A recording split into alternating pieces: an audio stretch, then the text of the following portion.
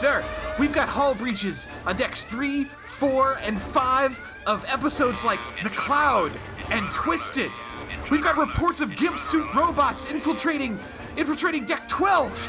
What do we do, sir? We can't hold this viewing experience together much longer. Batten down the hatches and red alert across all decks. The time's come. We must break the glass and activate the emergency holographic episode. Okay, one moment. We're preparing Robert Picardo's, and... Oh, sir, I'm seeing stabilization across all decks. I think we've got smooth sailing for the next 40 to 45 minutes. Hey, this isn't bad. This is good. Seems as though our 90s melodrama emergency has been averted. But for how long?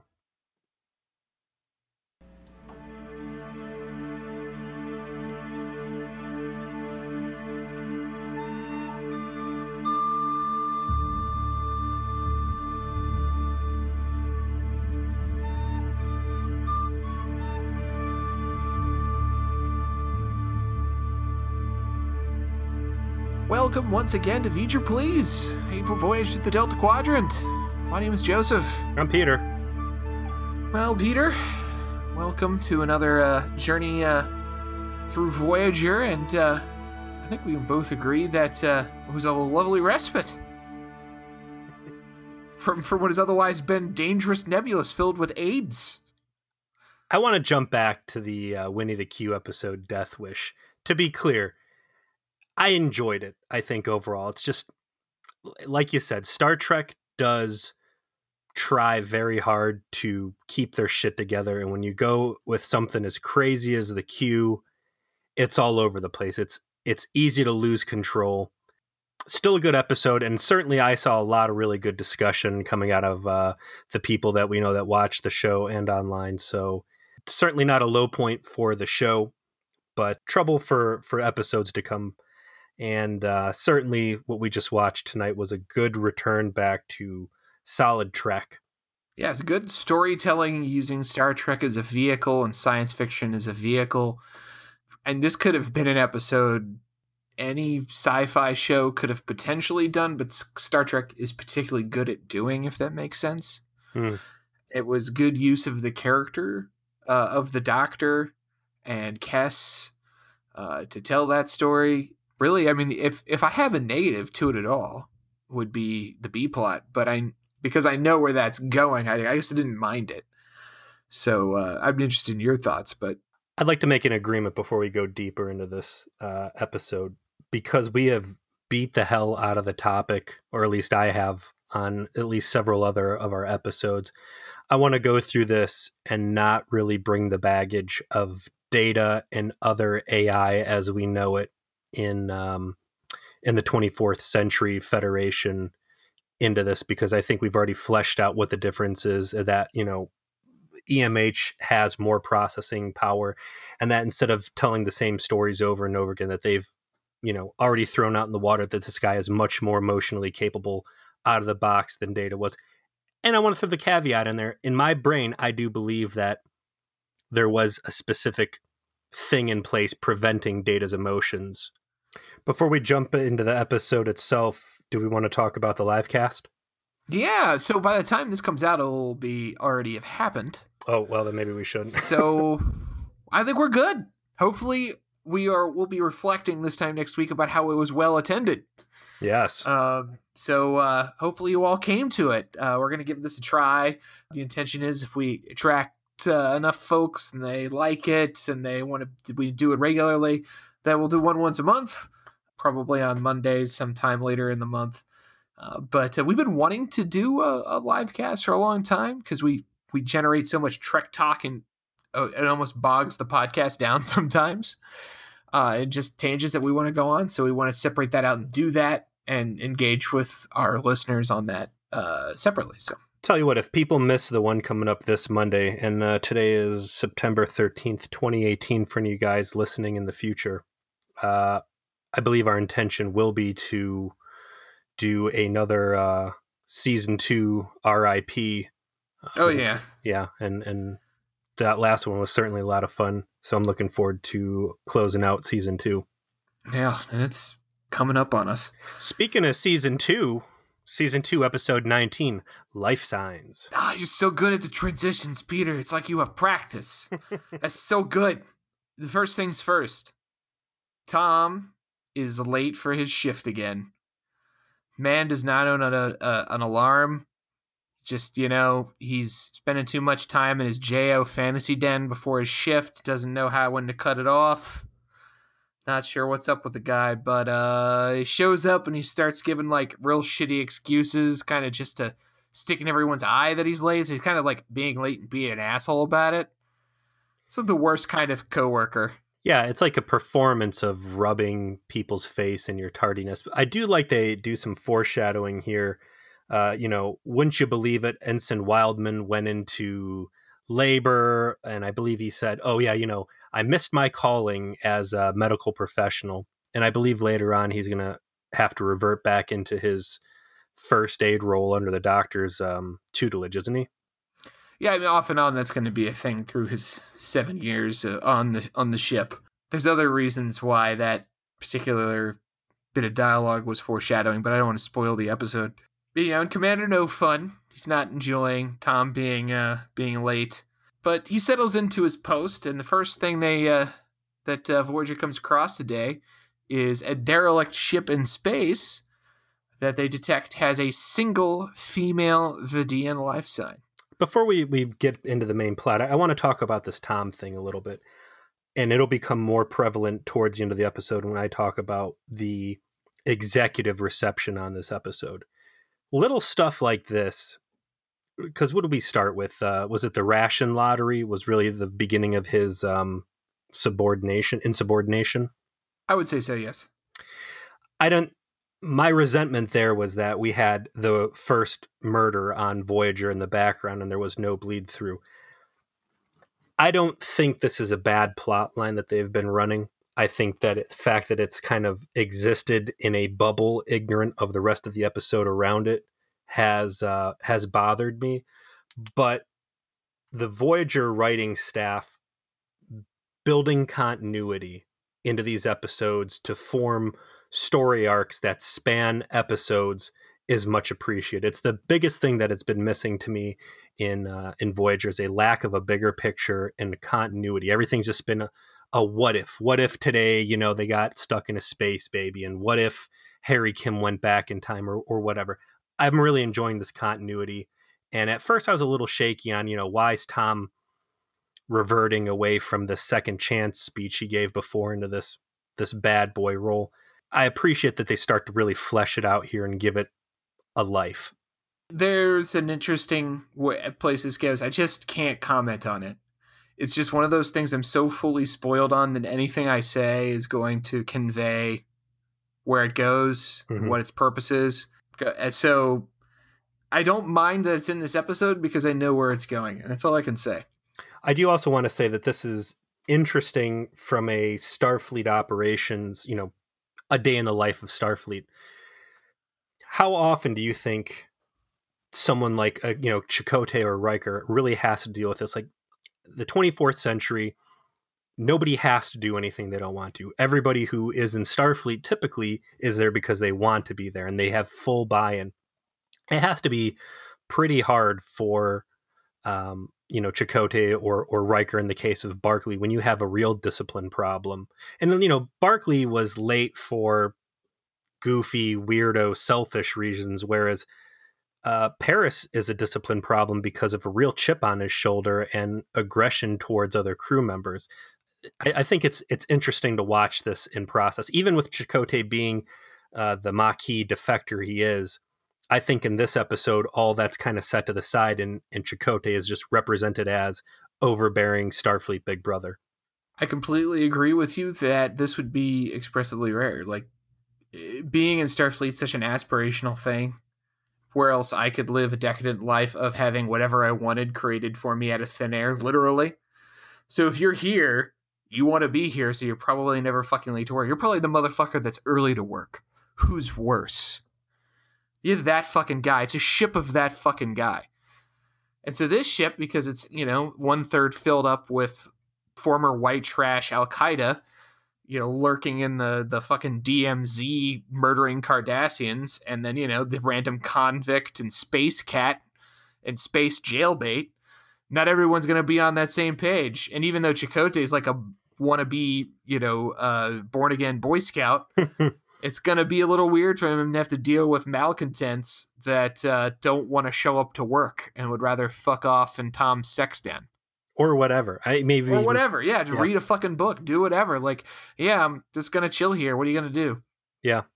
So, luckily for Tom, he does show up moments before our plot unfolds. And like you said, we got a little ship out in the middle of nowhere, and they're reading some funny life signs, which come across as Vidians. And we will remember Vidians as the former scholar poets who were renowned through the galaxy until about 300 years ago, when they caught like super disease space AIDS, and they're, well, not even, let's be real here, it's space leprosy. It's like head to toe nasty, gnarly shit all over them. It's fucking bad. I also make some space dumb, as we discovered the last time we really saw the Vidians, and they were fucking with B'Elanna, and they didn't recognize Chakotay in makeup. Remember that? Like, apparently the rot got to his brain hole, and he's just like, no, gosh, Charlie, we can't put Charlie on guard duty anymore. He thinks rocks are people. Spoiler alert. He's got the brain cancer. Yeah. I almost can't look at these two episodes as in the same unit. I think that this episode does so much to rebuild the Vidians in my mind as excellent species / bad guys, and undoes a lot of the damage that, what was that, Faces? Was that the actual name of the episode? That was. And I have been, as a strong Vidian apologist, I feel this is a liberation. Like, this is my liberation at hand, that you must come home to the Vidians being good antagonists. I feel good. It feels good, Peter. They threw you a very strong life vest in this one. And in fact, I'll actually reference Faces, which I thought was a big A+ in the book on here too. But so that, hey, here is these crazy Frankenstein monster aliens out here. And this, for all intents and purposes, seems like the perfect opportunity for us to swoop in and be good interstellar Boy Scouts and rescue these guys. And rightfully, everybody on that bridge is like, hold up. We've been sucker punched by the Vidians on several occasions. This smells like a trap. And Tuvok specifically says, this does not appear to be a trap. Which, at that point, I was expecting Janeway to say, then fuck it then. And then that's the episode ends. Do. Like, it's over. It's not a trap. Janeway's not interested. Trap Queen don't want none. If it doesn't have tremendous ship peril in it, hun. I mean, the fact that she's like, well, if it's not a trap, I guess we can help. I mean, that's a little out of character for her. But I bought it. They beam the Vidian to sickbay. And sure enough, this lady is super, super, super space aged up. And the doctor starts with cast to diagnose what's up with her. And what they discover, aside from the fact that she's dying of, multiple organ failure, is that she's got some kind of cortical implant. And they determine that this was being used by this person to fend off the brain rot. So she doesn't get a case of Charlie's Stupids from the Faces Cave. She's got a little brain booster to help things work. But things have continued to degrade so that even that's not working as well anymore. And then the fucking doctor comes up with the most fucking metal goddamn shit we have yet seen out of him, and he has resurrected people from the dead. And that is, well, why don't we put her synaptic functions into the fucking computer and give her a holographic body instead? I want to hang out here for a minute because let's do, because this is some wild ass shit. This is an excellent episode, and I can't say that it was perfect writing, from a classical standpoint. But for the Voyagers that we have seen so far, they cover all of their bases beautifully, and there's nothing that really leaves me scratching my head on why didn't they do this, or how could this have happened, or did they just ramrod plot through stupid turns to get to a destination? Let's, ignore the one point that there's not even security on hand when she beams over this very aggressive race. But the little microchip that's hanging out of her head that you just described is exactly what any good Star Trek episode needs. And it's just enough technology fleshed out, just enough to give the impression of, hey, whatever crazy thing we're about to pull out here to turn into an episode, it's just plausible enough that you can go, okay, I can live with that, suspend disbelief, and move through without any baggage the rest of the episode. My question to you, and it's one that kind of, we get the answer at the end, but what's happening here exactly? Is her brain functioning as he puts her body into stasis and acting as a server to the holographic projection that becomes a client? Or has he basically taken a snapshot of her brain and basically made like a sandboxed instance of her consciousness at that exact moment and put it into this computer program free to act on its own, and essentially created two people at this point? So I agree with your first point. Overall, I think you're right. They do just enough to set up what they do here and explain away your obvious question that you would ask of why can't she just stay that way? Like, they cover all their bases to set up the drama of this episode in a way that doesn't break it, which is a feat for Voyager for sure, because they're fucking terrible at that. They actually nail it this time. It's a wild idea that totally makes sense because she just so happens to have the right thing in her brain to make this work temporarily. Two, to your point, and what I think that they convey is that her consciousness is contained essentially in that device. Right. And that what it's doing is that it's relaying her commands to the rest of her brain and sort of enhancing her ability to think and function because her brain's tissue is degrading. But that implant actually contains what you would say is quote unquote her. So when they take her out, she's not in her body. Her consciousness is not in her body anymore. It is in the computer, which is why they have to put her back in. Because if it was two versions of her, they could just pop her up and then there would be two of her. No, they have to put her back into her body once they're done fixing her brain. And ultimately, it does seem as though all the memories and experiences and feelings that she goes through over the next 8 days stay intact when she, does go back in this thing. And again, this is all done through this brain chip hanging out of her head. We have been shown on several occasions that Vidian technology is extremely advanced in certain areas, specifically medical. So the fact that she should have such a fantastic neural interface pre-existing is well within reason. Mm-hmm. And like you said, too, they do a good job of saying this can't be a permanent solution.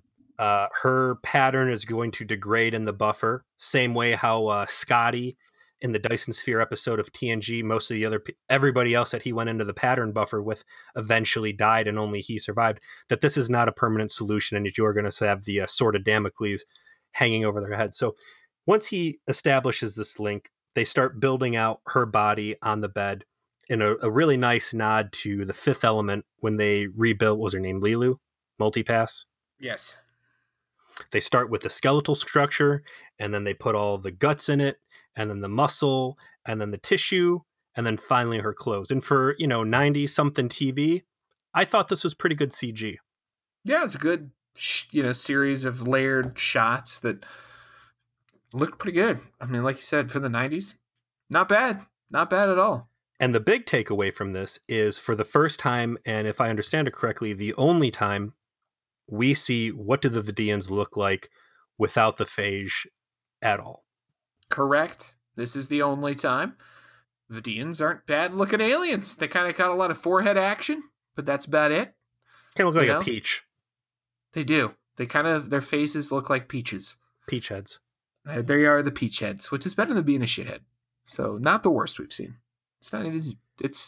It's interesting, but very close to human. And we cut then to Janeway talking like, "Hey, well, we're going to deliver this lady back to her colony, presuming she survives. It happens to be sort of in the direction we're going, and in a few weeks we'll be in the neighborhood. So provided we can secure ourselves from getting our fucking lungs stole out, we'll send her back.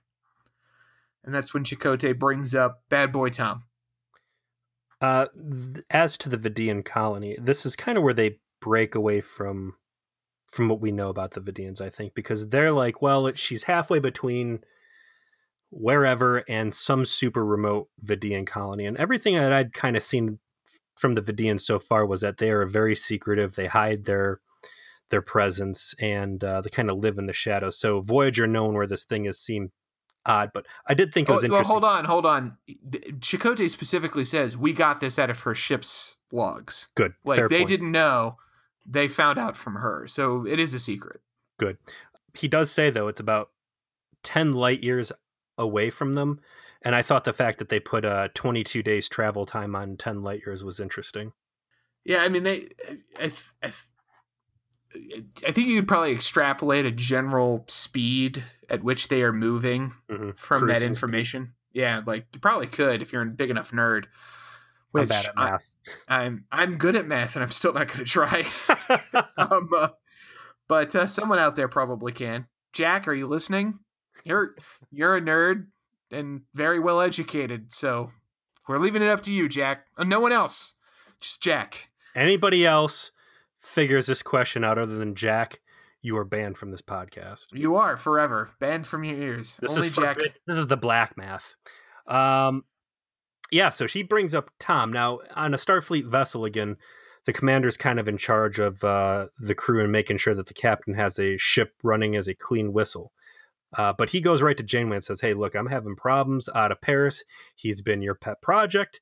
Do you want to step in on this, or how do you want to play it out? He does what he should do, which is any other time I'd do my thing. But clearly Tom has, been your reclamation project. Says, hey, this is the chance to maybe step in and do something and talk to him and convince him to get back on the straight and narrow. And Janeway just straight up says, nah, takes a pass. It's got to be a weird space for Chakotay on another level too. We talked about it's abnormal for Starfleet, but keep in mind there's bad blood between these guys. Paris was serving on Chakotay's unnamed Maquis ghetto sled when Tom got. How did Tom get caught again by Starfleet? He just got caught on the first mission he did. I don't know if they ever said how he got caught, but he got caught. We also keep in mind that, Chakotay says he owes Tom a life boon. So I'm not sure where that's at in this equation. That again, seems just to throw conveniently forgotten. In case we got people skipping episodes. In the first episode, while attempting to escape from a planet that was falling apart, Chakotay fell victim to some very dangerous non-OSHA compliant stairs, and Tom Paris, went out on a literal limb, saved Chakotay's life, dropped some very insulting transformative Indian power jokes. Oh yeah, some very Native American racism happened. And if you'll recall, there was this burying of the hatchet. Tom's like, well, I saved your life. And Chakotay's like, I owe you one. And also, let's remember that all of my, how did Tuvok put it? Mercenaries, psychopaths, and what? What else makes up the Maquis? Mercenaries, psychopaths, murderers? Yeah, there you go. The rest of my crew that's on the ship who want to wring your fucking neck and kill you, I'm going to tell them, hey, lay off. Tom Paris is okay. So let's jump forward to today when Chakotay has to figure out how to deal with Tom. The same Chakotay who lunge punch Dobbs in the mouth. Dolby. Man, can I point something out to you, Peter?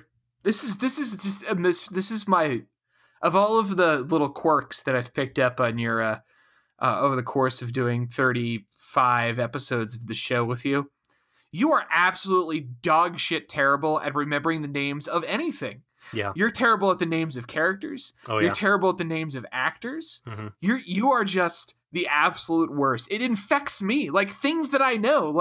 I keep calling Robert Duncan McNeil Ian Duncan McNeil because fucking 15 weeks ago you started calling him that, and now I can't stop calling him that. Yeah. You've poisoned me. You've poisoned me, Peter. I was listening to the Winnie the Q episode where I was mispronouncing John Delancey's name, and I even got you to call John Delancey. Yes, you did. Yes, I was saying it right. Then you got me start calling him John Delance. I couldn't fucking stop you. You infectious motherfucker. I can't even remember our own podcast name.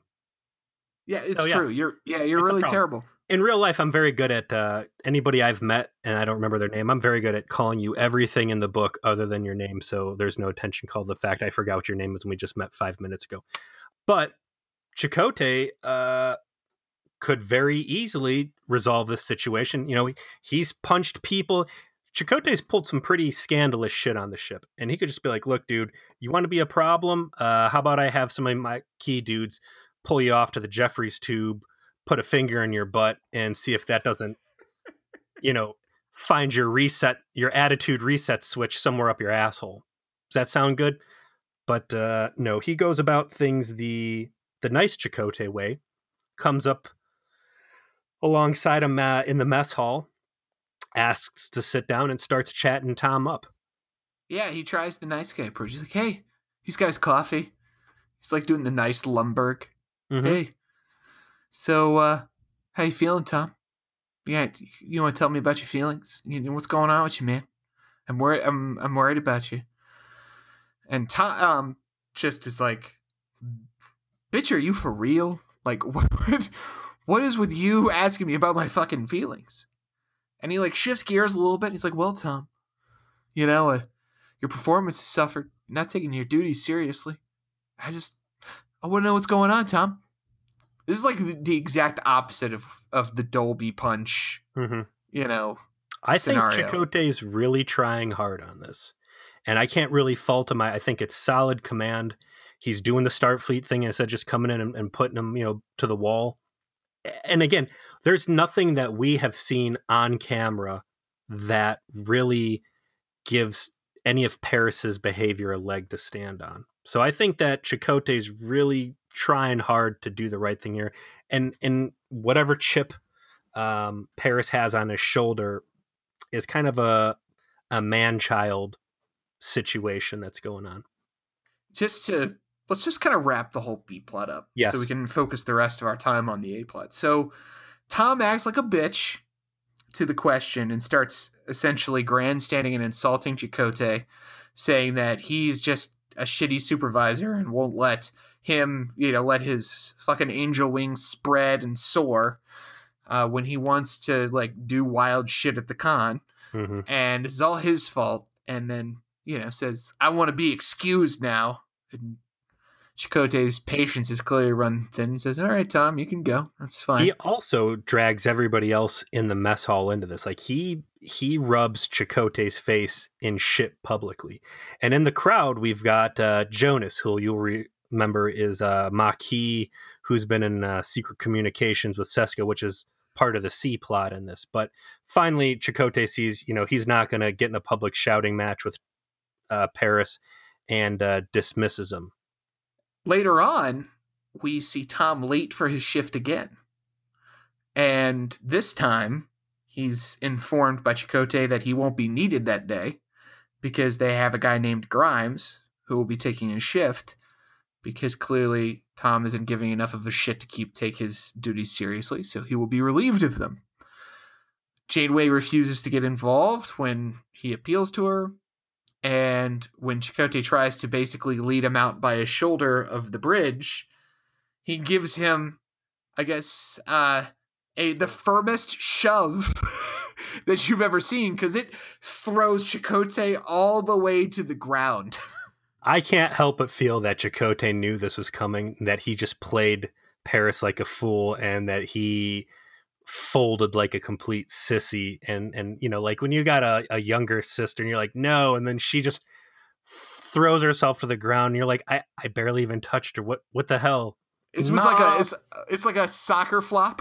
Is that what this is? Like that Key and Peele sketch where the guy dies and goes to heaven after being like barely touched?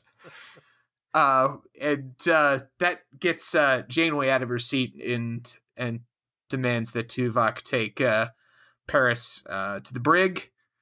That's the last we see of that particular B plot, and then the Big C plot. consequences. Big Yeah, consequences.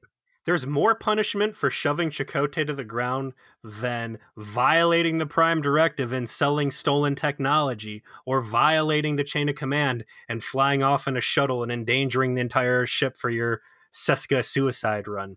Yeah. Tom gets put into the space pokey, where people have done far, far worse and received not even a stern talking to. The only time we have ever seen someone sent to the brig, they killed somebody. It's true. Tom is literally worse than murder. We get a C plot stinger. Jonas at first contacts the random Kazon flunky, says, "Hey, dissension." He tries to get him to sabotage the warp coils, and he basically says, "I'm not gonna." He says, "No, I'm not gonna do it, and I ain't gonna talk to y'all until you put Seska on the line." What? How far out of left field? It's like you're snitching to someone else about, like, oh man, at my work, my boss is real shitty, and some guy spit in his coffee today. It's like, oh man, that's crazy. Hey, pull the fire alarm and wait out in the bushes with the gun and shoot everybody. And they come out like, wait, what? What? Where's this guy? You're crazy, man. Put Seska on the phone. I'm done talking to you. And sure enough, it's been discussed in the past between us. Is Seska actually aware that Jonas is actively feeding her, the Kazon information, or has Grand Maj Kulla? See, I knew that name without looking. Oh, you fucking saucy bitch! Yeah, oh yeah, go ahead, continue. Has he? Is this another little petty power play of his where he's doing shit in the background without her knowing? And in fact, Seska does know. She finally gets on the phone with Jonas. God knows what she's got more importantly than this. And she's like, yeah, I know everything that's been going on. And so how about sabotaging those warp cores? I got some great ideas. I do like that she's like, yo, hey, Mike, thanks for all the reports. I've been getting them all real friendly and familiar. Mm-hmm. Obviously puts Jonas in like, familiar face. Even though it's not a familiar face, it's the face of the fucking enemy that you used to murder. She's a fucking Cardassian. What the fuck is wrong with you? Entire Seska infiltration plot is in the garbage can, unrecoverably so. I'm willing to keep discussing this stuff, but the fact that Maquis are openly collaborating with the fucking Obsidian Order Cardassians is unreconcilable. But if we had gotten any kind of indication that like Jonas and Seska were tight or groin buddies or something to suggest why he wanted, because he says like, yo, I'm fine giving you information, that's fine, but sabotaging the ship, are you serious right now, Seska? Like, there seems to be a level that Jonas was initially okay with going to, and then this is taking him over the edge, and there's a suggestion of some tight familiarity between the two, but this is the first time we've ever seen these characters interact, so it's like, I guess, like, what the fuck? Like, there's so much they could have done with this that they didn't do to make this make more sense. But clearly Jonas is a little apprehensive about the idea of sabotaging Voyager, yet he decides to hear Seska out, and there isn't any clear resolution on what he's going to do. Well, Seska blows up. He's like, why would I sabotage a ship? I'm not doing this. And Seska drops the nice guy act and is like, look, do you not see this fucking baby in my stomach? And if you think for a minute that I'm going to have a child on one of these filthy ass stolen Kazon ships, you're crazy. I'm taking Voyager. I'm having my baby, where it belongs. And you are either with me or you're going to be against me. And when we do take over Voyager, and we will, you can be on the save list or you can end up with the rest. It's part of the Seska up-down sort of method of manipulation, keeping people off balance. Like, it's in character for her. I just don't need background on why this matters to Jonas and why he's doing this. They tried to hint at it, like he was just trying to do her favors by giving her information. What's his goal? Because clearly he's not down with turning the ship and all of his friends over to the murderous ass Kazon. He knows what's going to happen. I was talking about this today. The only game I can think he has in his head is like, maybe if I throw her info and stay friendly and somehow provide a value add resource, we can because I think their ultimate goal was to keep the Kazon off them so they're not getting in fights nonstop, is give her enough info that they deprioritize Voyager as a threat to them and just lay off the attacks, right? I mean, that has to be the win scenario he's looking for, right? Seems to be the most sensible thing, but no explanation, so who the fuck knows? Anyway, let's get back to the good part of the episode. Enough about the B and C plot. The A plot's where the magic is. And if we under-explain each individual scene or detail, it's only because you have to watch it. And the part that you have to watch really starts with the Doctor deciding to fully upload all of the Vidian females' brain into the hollow body that's been built. Mm-hmm. The actress that plays this Vidian woman, who we find out is named Dinara Pell, is named Susan Diol. It looks like she was in an episode of TNG's 5th season. But, which one? Silicon Avatar. She's the chick that Riker's hitting on at the very beginning before she gets zotted by the crystalline entity. Oh, hey. Yeah. Yeah, she was a colonist foreman. Yeah. Wow, cool. Good on her for getting another role. Yeah. Well, I mean, I can see why. Because very so much flirty in that role. Very flirty. But, you know, when you're playing opposite of the Greek sex god known as Jonathan Frakes, you know, it's easy to be flirty. It's easy to see that beard and say, I want to climb all up in it. The cult's been disbanded after that last direct. Get off Frakes' dick. I can't. I live there. So much of the episode's drama comes from how Dinara Pell, Dr. Pell, as we will find out, react to things. Lots of subtle facial expression shifts, a lot of nonverbals.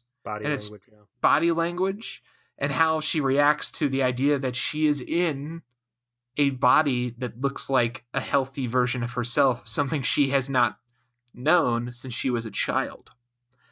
And she sees herself in the mirror. She's got tears. She comes up and down. She cracks. She's super thankful. She's shy. She has these subtle shifts in her emotions as she's talking about, you know, what this means to her that says much more than just her dialogue does. And likewise, the Doctor's evolution to the rest of the episode as he reacts to Dr. Pell is where the episode really finds its drama. There's a lot of meat in the beginning couple scenes. The decision to put someone who is as sick and twisted physically as she is into a completely clean host, I think to any of us would have appeared to be cruel. And of course, it's something that doesn't even cross the Doctor's mind. You know, it's an opportunity to see a clean Vidian, and that, you know, hey, this might be a nice treat for her. Not, hey, you're going to get a taste of heaven before I condemn you to having to go back and living in your hellish rot. And that's certainly something that will come into play later. But in this early couple of scenes, you know, he gets her situated. She starts acclimatizing to this new magical life he's given her a window to. But he's got to fix her body because she's only got about 8 days in this hologram buffer. And then her signal's going to degrade, and the terminal sickness she's dealing with is going to kill her. They cut to a scene, and it's the Doctor and B'Elanna Torres. And this is one of the biggest feathers in this episode's cap, because it's like the cardinal sin in Voyagers: thou shalt not reference anything that happened earlier in the series, because God forbid we have continuity. And you've got B'Elanna, and she is irate. And the discussion, something along the lines of, it's not that big of a deal. All I want to do is put a little hole in your skull and go in and take a chunk of your brain out. So I have these cells and I can plug them in. And instantly I'm like, well, wait a minute. They're aware that being Klingon is like the miracle cure to the phage, because that was the whole thing in Faces, right? Was that is correct. If you have a pure blood Klingon, you have a cure to the phage. And it was our understanding, I believe our conclusion at the end of that episode, that all the information about this Dr. Durst's Dr. Durst face is experimentation is that, it all, I forget, did he die or did they just zap him? No, he lived. He was like, no, at the end, So it's all out there in the wild that Klingons are the miracle cure. And, my comments then still stand now is, if you know the cure to the phage is out there, it should be all hands on deck, tear the Delta Quadrant apart, find Voyager at all costs, because this is salvation in a ship bottle. But B'Elanna's flipping out, and she's like, you think I'm going to let you put a hole in my head and steal a chunk of my brain for that thing in there? I still have nightmares about what they did to me on whatever prison colony we were stuck in. No way in hell, you're crazy. And it was such a nod to a previous strong episode, or at least strong concept episode. I still think it was Faces was, bad for Vidians, but it was. I like cool how episode. You just accidentally complimented it. No, I'm gonna linger there for a second, Peter. Yeah, that's right. This episode turned you around on Faces. Oh, this is so good. This is so good. Continue. No, go ahead. Keep going. Faces had a lot of problems and was bad, but it's can't take it back now, Peter. I can look at it in the very rare opportunity to look at it in the continuity glasses, and I'll take what I can get. It's a really cool callback because it was a very traumatic event for B'Elanna, and what she's doing right here is exactly the flip out, perfect to her character and the perfect time for it. So she's in the middle of this, throwing this tantrum, and the doctor's looking at her like, what's the big deal? You're Starfleet, and it's a situation we've seen before. I think the last time we encountered it was TNG, when Worf's blood would have saved a Romulan, and Worf refused to do it, and everybody's like, dude, that is not Starfleet at all. And he just let the fucking Romulan die on the table like a stone cold G. He did. But in the middle of it, unlike it being an ungrateful, shitty Romulan, in comes Dr. Pell and is like, hey, I heard about what happened, and I've read the reports. It's incredible what your Klingon DNA has. Clearly, the Vidians know the cure is out there now, but I disagree 100% with what was going on there. And she does a very important thing, is she creates a division. I said that Vidians became a comical bad guys where they were just blind to the terrible things they're doing, like wearing people's faces to try and get in bed with them. And she's like, sometimes I think our scientists and our government have lost their morality and are willing to do terrible things, but there's a lot of us out there that know better, and I apologize. And I won't have you do anything you're not comfortable with, even if it means I'm going to die. I've already resigned to die, and I'm sorry. Don't, no guilt. Yeah, and obviously this has the impact of sort of accidentally shaming B'Elanna into helping, which she does. And I think that it's worth pointing out that we get a lot of hints about Vidian backstory that, they don't fully explain how things work, but give you insight to how things might work. And I think the key thing that I took away from the episode was that it didn't sound like every Vidian has the phage. Very interesting. It sounded like that the phage was more like it affected a lot of, maybe even the largest part of the Vidian race. But it seemed clear that it was not guaranteed to affect everybody, and that at the very least it affected people starting at different times, or there seemed to be some inconsistency there, because Dr. Pell goes on at length about how she's been ostracized as long as she can remember because she has the phage, which suggests to me that there are people who don't have it who are doing the ostracization. This is the complete opposite of the Drow treatment we discussed before. You're putting some information out there and you're not making it explicit. It's enough to wonder, what if this, what if that? And that's what I like in Star Trek. It gives an opportunity for my mind to wander and me to fill in the blanks as I see fit. And it builds a stronger character. One of the big takeaways from these conversations, she'll later come to comment that she thinks it's really wonderful and beautiful that there's a ship of a community that gets together, that isn't afraid, that embraces contact and interactions, and that, where she's from, because of the phage, that public gatherings are forbidden because they pose a risk to the public health, and all these other fearful protocols that they have to live in, because contracting and spreading the phage is, at the forefront of every single decision and permeates every corner of their society. There's mystery here. There is unknown. There's implication. There's not putting everything on the table and opening themselves up to, logical inconsistencies. It's the exact opposite of what we saw in that last week.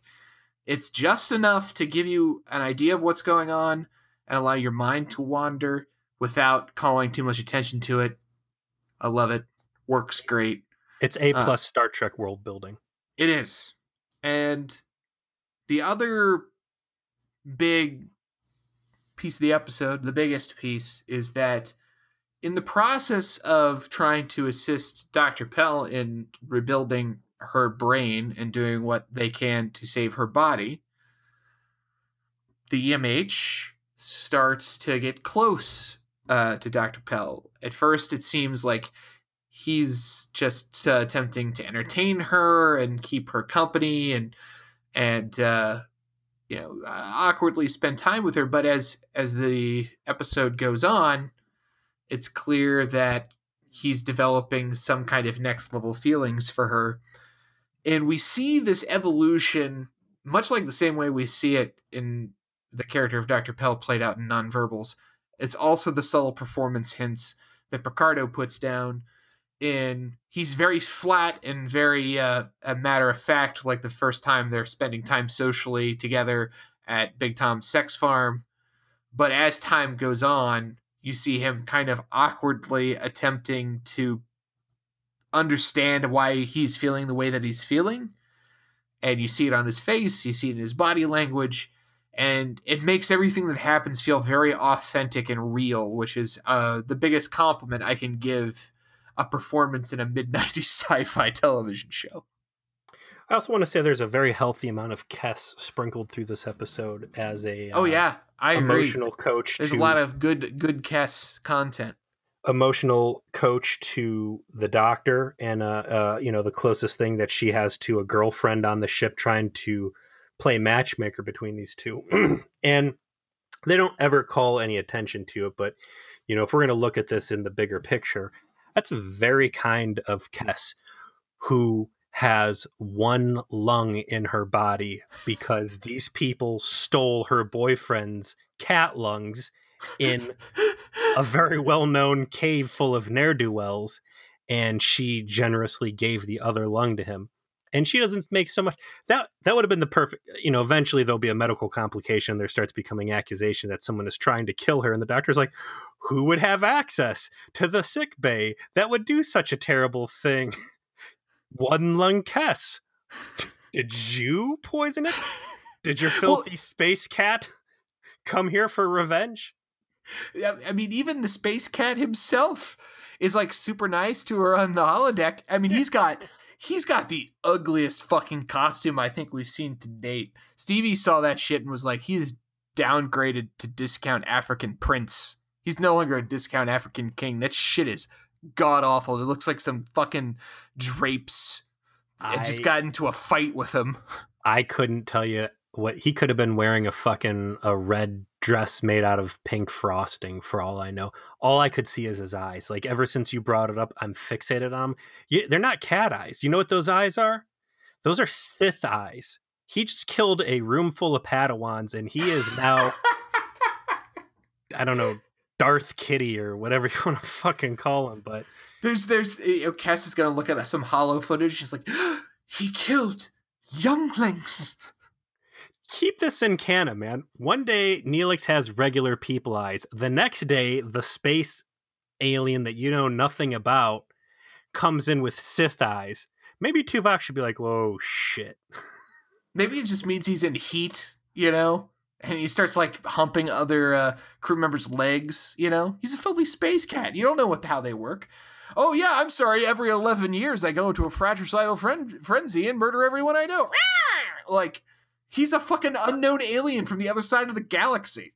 If he did go through a heat episode similar to Elogium, I thank the producers for not making us sit through it. But she's totally digging it, And again, one of my concerns always is when you have a hostile species on the ship, the doctor's like, hey, you want to, She's like, I'd like to just roam the halls and explore your ship and catalog all the delicious organs that are here. I mean, learn about you guys. Don't mind all these notes I'm taking about who has the most tasty livers. I mean, not that we've seen heavy security precautions on any of the other visitors, like, sex bot in engineering or anything else, but they're very forgiving of what the Vidians have done. Again, starting with Kes, who has one lung. And yeah, you're like, hey, check out the holodeck. This is a cool place we can go, and it's a good chance to interact with our crew. And she's just buying into it and falling in love because this is everything that she never knew she wanted. It's the community and openness, people not judging her because her face is rotting off. And that's where I start getting like the very clear signs of like, she's not going to want to go back. And there's going to be a suicide element to this because he's given her a taste, a taste of heaven, and going back into that body is going to be hell. So I start seeing the sadness start creeping in, even as she's developing this affection for the doctor, and the doctor becoming very concerned about what he's getting, to the point where he starts running diagnostics on himself. I loved that scene where he is thinks that there's a flaw in his program because he's having romantic feelings, and Kes has to remind him, your program's extremely adaptable, and while it wasn't programmed for romance, because you have these heuristic processes that go on that allow you to approach things like a person would, you have now developed it. Like, this is the natural consequence of your program being designed in the way that it is, that you've been on long enough and you've had these experiences, and this is just lining up in a way where, sorry, man, you're in love. It's a pretty classic sci-fi trope where the non-feeling person gets emotions, and I don't think I want these emotions. Something must be wrong, and having to first get over the hurdle of accepting that you're capable of this and then starting to embrace it. I liked that his approach to why he didn't like it was, you don't understand. I'm used to being fully in control of what I'm thinking because I'm a computer program, but now I'm not in control, and that's weird to me. Yeah. And that the way that's articulated is very effective in the episode. And ultimately, the doctor comes to terms with it. He expresses his appreciation for Dr. Pell in the most perfectly doctor way possible. Before they jump to that, I do want to say the end of their first date on the holodeck, where they have like the moment where they should kind of kiss. It was such a painful, awkward moment. And, they do a lot in TV where it's like, I want these guys to fall in love. Normally it doesn't do anything for me, but I think that the Picardo and the guest star really pulled that moment off well. I completely agree. This episode had a lot of genuine feelings. Yes. I was watching it with my wife, and, there were feels. Feels were shared all around. It conveyed that evolution very authentically and in a short amount of time, in just a matter of a handful of scenes, because the B and C plots take a decent chunk of this episode out. Yeah. Well, at least a third of it. So you're talking 30 minutes to build this up, lay it out, and to sell it to you, and they do it, which is very impressive. So she gives them the nickname, or the name, Schmallis? Schmallis, which I don't think sticks. But, they've got a real strong thing going. Finally, Kes is like, you got to tell her how you feel. And he's in the middle of, like, doing brain surgery on her. And it's just like, hey, by the way, I like you, and I think we should be a thing. And when he drops that line, Kes's face, because they cut over to her. So good. Perfect. It looks like he just turned around, got his butt out, and pooped on her open brain. That's the face she's making. Like, what did you just spit in her mouth? What the fuck? It was so perfect. It was perfect that the doctor's like, oh, this is what I'm supposed to do. I'm going to do it exactly this way that you told me to. Because why not, right? He has no context for doing it a different way. Mm-hmm. And Kes seeing like, oh, fuck, I didn't explain he should have tact. Mm-hmm. I didn't explain that there might be a different way to go around doing this. I forgot he's a robot. Yeah, and of course you've got Dr. Pell, who's like, deer in headlights, and she's like, we should stay professional because I'm standing here while you're doing brain surgery on me, and your nurse is here. And she's like, yeah, we should stay friends. And it hits the doctor hard right in the stomach, and he very clearly takes the rejection, not the best, and his hands are a little wobbly, and he starts spiraling out of control. This ultimately brings him to the only man on the ship qualified to assist him, and that's Dirty Tom. Who has yet to be put in the brig. We're going out of order here.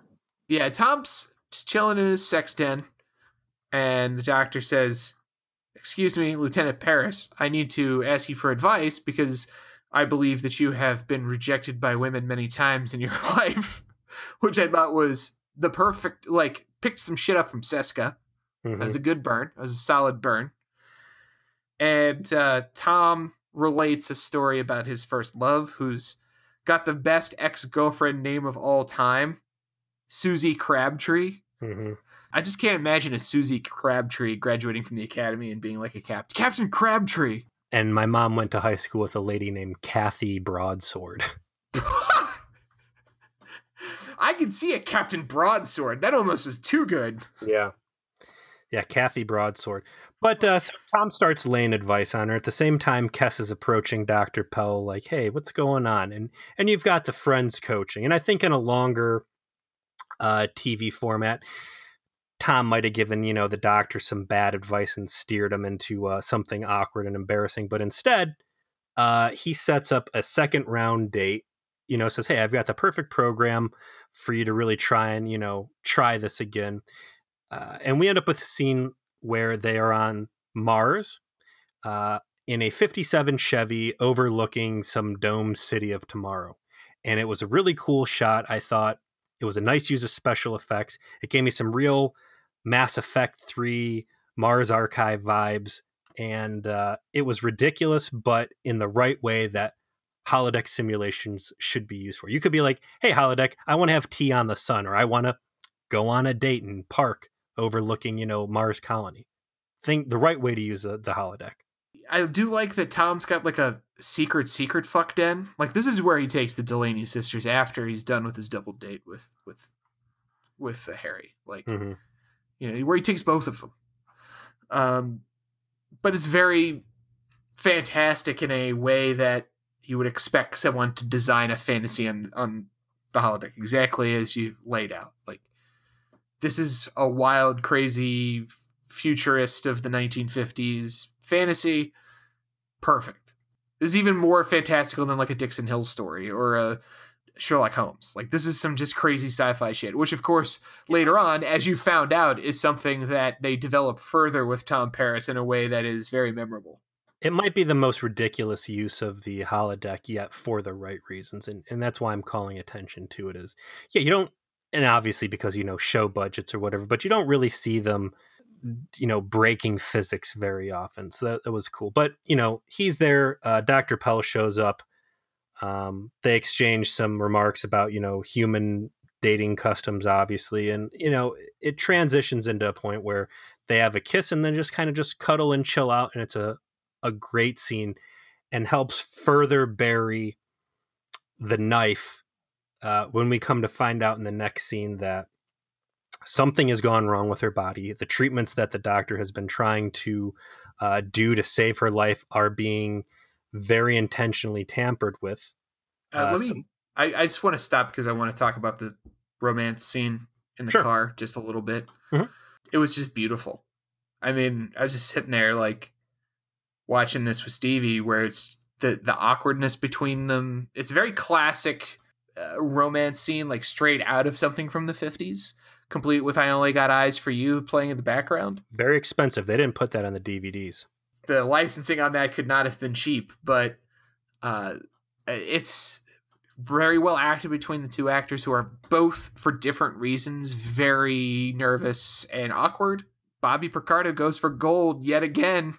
Gets it in there. Your use of the word beautiful stands out because it's very rare. It's almost never that I ever describe anything in Star Trek as beautiful, let alone a touching romantic scene. Like, romance is always in Star Trek, but it's especially the TV shows. It's never really a genuine thing. I don't think it's there and it's symbolic and it moves the story ahead. But again, we keep blowing this episode, but it's very well deserved. And yes, it is a very beautiful scene, not only aesthetically, but emotionally.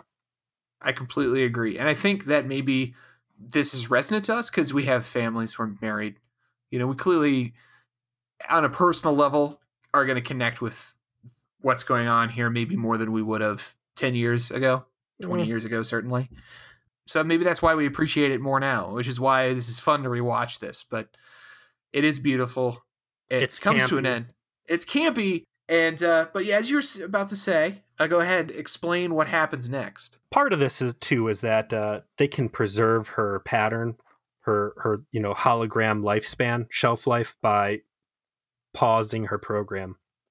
So she's been dipping in and out, and the doctor's been doing his thing with the brain surgery, trying to graft this Klingon wonder gene into her brain. But they find out that like someone's been spraying poison in her body and actively trying to kill her. He starts working hard. He, doesn't openly accuse Kes, but questions what she's been doing. Has she been following the medical regimen? Where's the type of spray that you used? He scans it. Nope. It's got, what it should have in it. Okay, well, it's not a medical accident. Someone is trying to kill her. Who would kill, the big villain of the galaxy that steals people's lungs? Certainly not Kes, certainly not her husband. Before they can really start rattling the cage hard and get Tuvok in there to begin another, murder investigation, finally, Dr. Pell, who's just kind of been hanging back in the cut, watching what's going on with no emotion on her face as her body dies, is like, I don't want this to go any further. I have been doing this. I am sabotaging the work. I want to die. You have shown me a life that is too good, and I would rather spend another 2 days as a hologram with you in this dream than be put back in that prison of a rotted body and cast back to a society in a world where everybody that I know and love has already died, and everybody that I see around me will die at the hands of this goddamn plague. As you have mentioned multiple times, there's just enough going on in the episode to warn you, if you've been paying attention, that this is where we're going. And that, I think, belays the strength of the performances and writing rather than what we generally regard as their weaknesses. Because too often, it's either too obvious or too rushed, or we want to make it happen, so we made it happen type of bullshit, right? Mm-hmm. We complain about that shit all the time. It's a backbone of Voyager. Yeah, this time they went out of their way just to put it out there enough that if you're dialed in, you see it. But if you're not, you probably don't. And so if you've kind of been waiting for this to happen, it's very fulfilling because you're like, yep, there it is. That's what's up. There it is. Like, I felt it coming, felt it in my bones. And sure enough, that's where we are. And the fact that, they wait till now to start having that discussion, and the way they lay it out is fantastic. Surprise. It's a suicide episode. And we just watched a front build suicide episode in Death Wish. And like, again, Harry Kim's magic time travel adventure versus the one with Paris and Kim playing the clarinet. The whole point of that was Paris and Kim are bros. And they do it better in the next episode. They do it better here. I don't care about the Q. I don't care about a guy who is all powerful and super privileged and, woe is he. He's a little bored and he wants to kill himself. It's the most flimsiest suicide debate possible. And here you have a very real situation. You've got a very real connection with this character. You really feel sympathy for her plight in a cursed life. And it's not even framed as suicide. I don't even think they say the word suicide. To her, she's getting more life out of what she is as a hologram, and she is willing to live life the way she wants to, regardless of the consequence, then go back to a very real torturous hell. The Q had to use some South California gas station as their interpretation of how boring and bad life is. You get front row seats to the misery this woman's going through by her stories and body language and everything else. So she brings it up, and you're like, she's kind of got a point. And obviously, the hologram doctor, who is built on the sole focus of saving lives, can't wrap his head around this. This goes against every fiber, every photon of his being. Yeah, good save. 10 out of 10. That's good, Peter. That's good. I would say that you are correct, but they go a step further. Because they don't leave it at, oh, I'm the doctor, I'm programmed to save lives, therefore I don't understand why you would do this. It makes it clear, like, the doctor, he isn't concerned with physical appearance. Mm-hmm. He has no hormones. Mm-hmm. This is an entirely emotional and attachment for him. As a consequence, like, he's like, I don't care what you look like. Like, do you think that if you go back into that body, I'm not going to love you? Because I do love you. And I'm still going to when you're in that. And I want you to live because I want you to stay so that I can spend more time with you because I love you. And you buy it. Yes. You're on board. Like, you get that that's exactly how he feels. If there's one thing the doctor doesn't give a shit about, it's how pretty you are, how ugly you are, or anything. This guy is here are the facts, and I just see you as, DNA strands suspended in a body.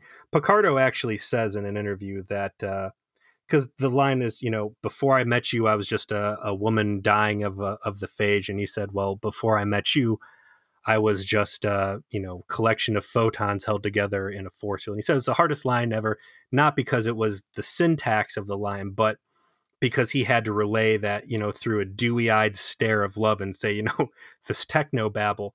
But he pulls it off great. And he sells her, or he tries to sell her on the concept of, you could die in 2 days in the pattern buffer, or we could ride out the next 2 weeks, or however many days until we get to this colony to drop you off together. And I am desperate. I'm so desperate to be with you that I want you to endure whatever hell you have to go through just to give us the most time possible together. And they kind of leave it at that. I had no idea which way this was going to resolve. I mean, we just had the Q episode where he gave in to a suicide, and we lost the special guest character. Right. I didn't know what they're going to do. I mean, she had such a good point, and you've seen it I've seen it in a lot of media with sci-fi.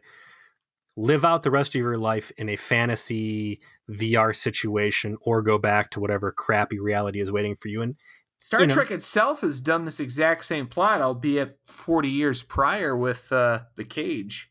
Yes, absolutely, and that's a very excellent point. And unlike the Cage, when she decides to go back to the fantasy where she can be beautiful, and Pike kind of nodded and was like, yeah, you're ugly as hell, get out of here. She does ultimately pick to go back into her body, become fugly as hell, and yeah, Doctor's there to hold her hand and be with her the whole way through and dance with her. Like, there's no dialogue in the closing scene. You just see Dr. Pell come in. She's back in her body. She's, of course, got super space plague all over her. Doctor smiles, takes her hand, starts some music, and dances with her. There's no other dialogue except him asking for the music to start, and they dance, and that's it. It's the end of the episode. It's a perfect emotional coda to what we watched, and a believable and resonant and beautiful romance in 30 minutes. Yeah, part of the hard sell he gave her too was, you're a doctor, you're a hematologist, your plight, and not your plight, but your obligation is to go help your people and further this. I guess if I was going to throw any question at this episode, and obviously they've got a set crew, and we know that Voyager isn't going to pick up extra crew members along the way because whatever fucking reason until they get to 7 and 9, but I think, again, we got a real strong opportunity to bring a Delta Quadrant alien in. Like, why did she have to go back to Vidian society? I think she could have. The phage doesn't move to other races. Right. Ultimately, we do have Starfleet, which is willing to, turn the other cheek with fucking murderers. with anything. Yeah. Yeah. If they're willing to take, Space Chucky back into the fold, why not a Vidian who could bring knowledge of the systems and cultures and all the other stuff that Neelix does? But I get it. The Doctor can't have nice things. Nobody can really have something nice permanently, and off we go on that. So, there's again some mixed words about this episode from the executive production staff, and the same thing seems to be, this was a beautiful episode and could have been one of the best if it wasn't for all that, parents ridiculous arc and the Seska bullshit and whatever. And to me, that's what really sealed the deal on this episode being great, is not only is it a fucking kick-ass love story and a great character development point, but you've got solid continuity all over the place. You're pushing other agendas. You're fleshing out the world that we're living in, and you are integrating this not only into future episodes, but you've got excellent callbacks across the board to previous episodes. This is a 10 out of 10 Voyager episode for me. I agree that it's fantastic. I feel like they didn't need more time with the A plot, so the fact that they spent time on the B plot was not a big deal. I think they're weaker, but I don't care, because the main plot of the episode is very good, and they did a great job with it. So definitely top-notch Voyager for me as well, and I think I'm really glad I rewatched this one. I didn't think I rewatched this like maybe 4 or 5 years ago, but my life has changed a lot in that 4 or 5 years, and I appreciate this episode so much more because of what has occurred. So, and again, I'm very happy I'm able to look back on this episode, and there's no big stupid blunder or inconsistency that just holds me up and says, hold on, I can't bridge this gap. This is just too much suspension of disbelief. A+ writing to cross all the T's, dot the I's, and just let me focus on the story they wanted to tell. Completely agreed. I'm glad we could get our jokes in the first 30 minutes, because we spent the last 45, as you adequately put, blowing it. But it earned it. It earned it. Yeah. Yeah. The Picardo stabilization effect. Yeah, that EMH, he comes in a clutch. I'm going to tell you what's going to happen here. Because I like this episode so much, I am not going to try and shoehorn a rule of acquisition. This will be the first time we have an episode without a rule of acquisition, because it would be a disservice to it. I don't have anything good enough to suit it, so let's do a pause on that for this one, all right? All right, you got yourself a deal, my friend, but I'm not letting you off the hook on your other duty, which is telling us what we have up for ourselves next. That's going to be season 2, episode 20, Investigations. What a creative name, Investigations. We've got Paris in some civilian clothes. We got Neelix looking at him, concerned. Paris has a very determined look on his face. Paris leaves Voyager and joins a Talaxian space convoy. Neelix helps smoke out the crew member who has been passing Federation secrets to the Kazon. Looks like the story arc with Paris going bad boy is going to pay off. Although a little bit too much spoiler there about Neelix's involvement in this episode. This looks like it's going to be a good one. Given your attitude about the continuity on Voyager, I feel confident in a prediction that you'll probably like it.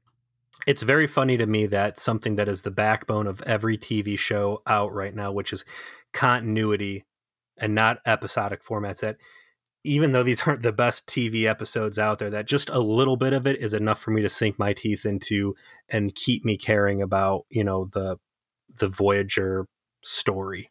I think this one will also provide us with like a lot of top quality snarf humor for us. Mm-hmm. So that also is always something to look forward to. I'm telling you, man, after that panel I sat through with Phillips, I see Neelix in a whole new light now, and I'm ready to go back to being pro Neelix. Oh, no, this is a hateful voyage. Don't go soft on me. I don't know. Dare go soft on me, Peter. Listen, man, maybe when that EMH or the emergency medical episode got activated, we might have gotten booted into an alternate dimension again. We might be on the awesome voyage. I don't know. We'll have to see. You stop that shit right now. There's some bad. I haven't shown you a threshold yet. That'll fucking shock you right back to where you're supposed to be, mister. I'll put you on report, God damn it. Yeah, the kind of shocker that's going to be a 2 in the pink, 1 in the stink situation. Oh, fuck yeah, it is. What are we sitting at here? An hour, fucking 2 hours? Hour 20. Hour and 20 minutes. Hour, fucking 2 hours. Hour and 20 minutes, but it was well worth it. Thank you for joining us on V'ger Please, at least to one of us, hateful voyage to the Delta Quadrant, and to another, shall we say, less virulent and weak member, a suddenly soft and squishy voyage to the Delta Quadrant. My name is Joseph. I'm Peter. Anybody out there who wants to shit all over our filleting of this episode, feel free to jump on the V'ger Please Trauma Support Group, or throw some punches at us directly on the V'ger Please Facebook page, or V'ger Please on Twitter. We'd love to hear from you guys. You're not going to hear about this in time, but when we do our season recap, if you guys have conversation topics that you want us to dig into and pee on or love or whatever, send us an email, send us a message on Facebook. We'd love to talk about the things you want us to talk about. Absolutely. Peter wants to pee on whatever you're peeing on. And I do too. And on that note, we will catch you next week with Investigations. Peace!